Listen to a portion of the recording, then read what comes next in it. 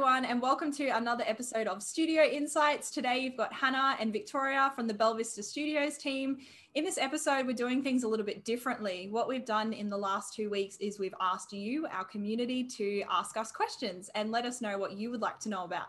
So we've got 3 questions that the community have asked, so we're super excited to get into them.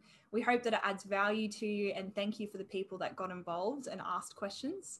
Just remembering before we get started that this is just our perspective. So if anyone else has any other views on how to answer the questions or what they do to be successful, please comment below, because it'd be great to share our knowledge with each other.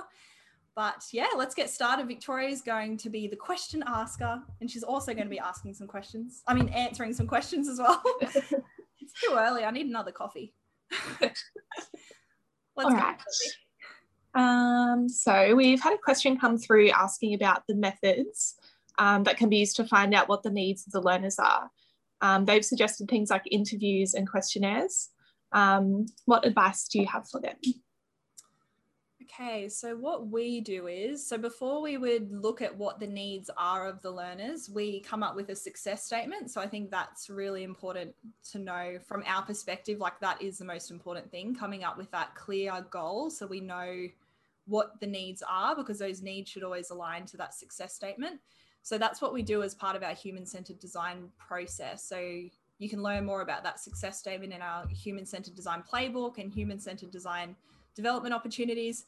But once we have that goal, there's different methods that we take. So one of the methods I'll share is we do, if you know Kathy Moore, she does something called action mapping, and it's epic. If you're an instructional designer and you haven't checked it out, definitely go and Google action mapping Kathy Moore. She has a process that she goes through where she finds out 4 different parts of the problem, and that helps us come up with the learner's needs. So it's skills. So it's finding out what skills the learners would need relevant to that goal. It's environment. So how is their environment impacting the goal? Is it stopping them from being able to meet it, or is it supporting them? Knowledge. So what do they need to know to be able to meet the goal? And then also motivation. So how motivated are they to meet the goal, or is there some work to do around them understanding the why and why it's important? So that's one of the methods that we use. So that's Kathy Moore's action mapping process. And that, you get a lot of needs through that, and it helps you design a learning solution that meets the goal. Something else that we do is empathy mapping. And this is one of our favorite tools at Bella Vista Studios. So it's a human-centered design tool, and it enables you to empathize with your learner. So what it does is it gets you to step into the shoes of your learner, and with the goal front of mind, think about what the learner would be in a future desired state. So if they were successful, what the learner would be saying, doing, thinking, and hearing.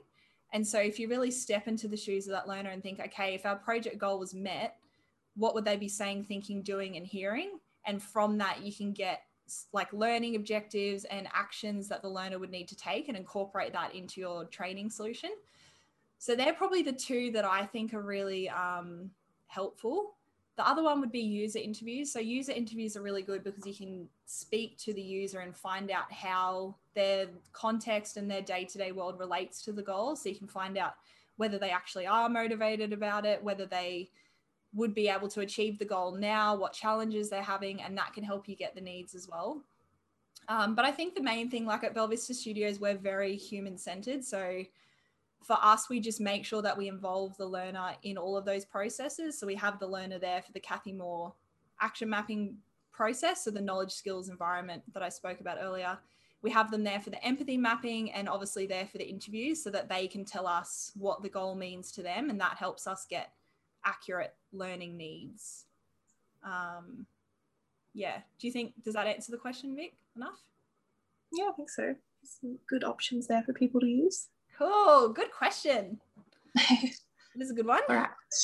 The next question, do you think that e-learning architectures such as receptive, directive, and guided discovery are a good starting point to design more effective resources depending on the purpose of the learning?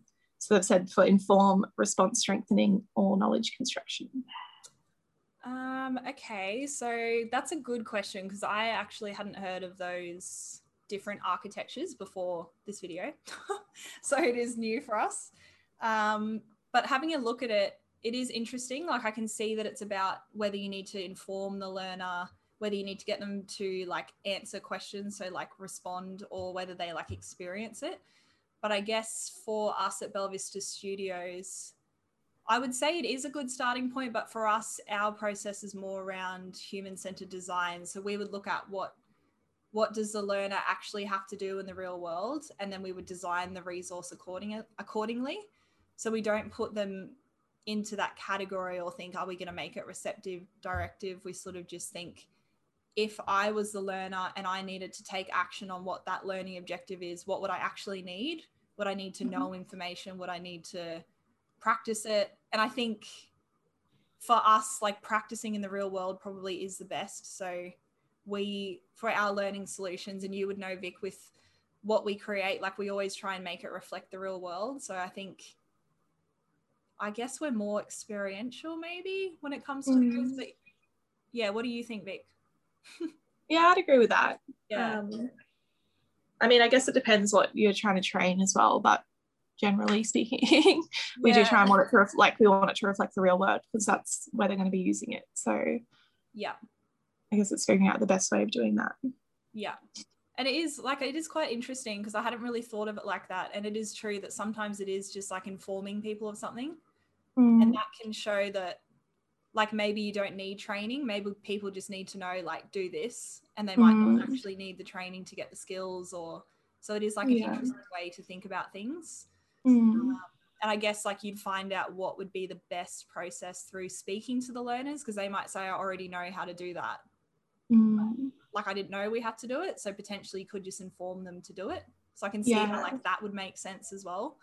But if it's more like a skill they have to learn, then I think like putting them in an experience, like a simulation or something in the real world, would be the best. Potentially. I don't know, I'm making an assumption because we don't know what the actual training goal is, but that's really interesting. It's a like great question. So thank you for asking that. I hope it added some value. Our process is probably like a little bit different to that, but yeah, it was awesome. Thank you. And our last question, what question should one ask an SME to understand desirable difficulty when designing an activity? Oh man. So Vic and I, we're going to be honest, we didn't know what this was. We like tried to answer it earlier, but we didn't understand that it was like an actual theory. So whoever asked that, like, wow, that's pretty cool. We didn't realize that. So you've definitely taught us something. So thank you for asking that question, because it's led us down a path of trying to figure out what it is. And it sounds super interesting. So from what we know, it's like if things are a little bit harder, people retain the knowledge for longer. So it's better learning. But there's obviously like a line to that. You don't need to make it so hard that people don't want to do it or don't learn. But there is like a perfect sort of, seems like from what I've researched, there is a way to get it like that perfect amount of difficulty that helps people learn more. So what we're going to do, I think there's like a lot to it. So we were looking at videos and trying to learn about it. So what we're going to do is I'm going to write a blog on it. So I write the blog for our team, and I am really interested in that. And I'd love to know how we could apply it to our learning. So thank you for asking that question, because yeah, we're going to get more into it, figure out what it is and apply it to what we do as instructional designers. So if anyone's interested, keep an eye out for that blog. And that's probably all we can provide right now, because we don't know enough about it just yet. But great question, because yeah, it's great learning for us. Yeah. Cool. Well, that's it. Thank you so much for those 3 questions, those people that participated. We love giving you what you need as our community. So please continue to ask questions, comment below if there's anything else that you would like to add, or you have any advice, so that we can learn through each other. And thanks for tuning in. What's up, awesome human? Thank you on behalf of myself and the Bella Vista Studios team for continuously choosing to learn with us. We really appreciate it. If the tips and the insights and the context resonate with you, and you want to take your skills to the next level, or you want to make your life way easier, you will love our Creator Hub. The Creator Hub is a place for people like you and us. Basically, it's the stuff that we use internally at Bella Vista Studios, and then we just share it publicly with you. The Creator Hub is created by instructional designers for instructional designers, and what you'll love there at the moment is we've got a quiz, could I be a better instructional designer, that has so much tips in the feedback if you're interested in human-centered design or just taking your skills to the next level in terms of the solutions you're creating and the problems you want to solve. But in there as well, aren't we cute? That's us.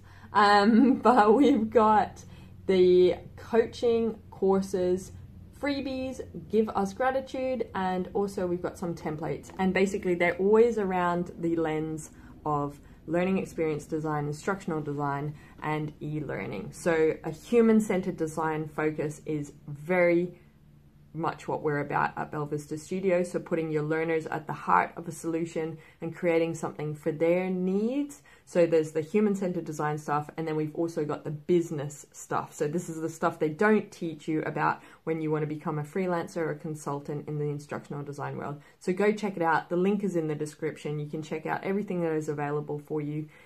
Thank you for choosing to learn with us.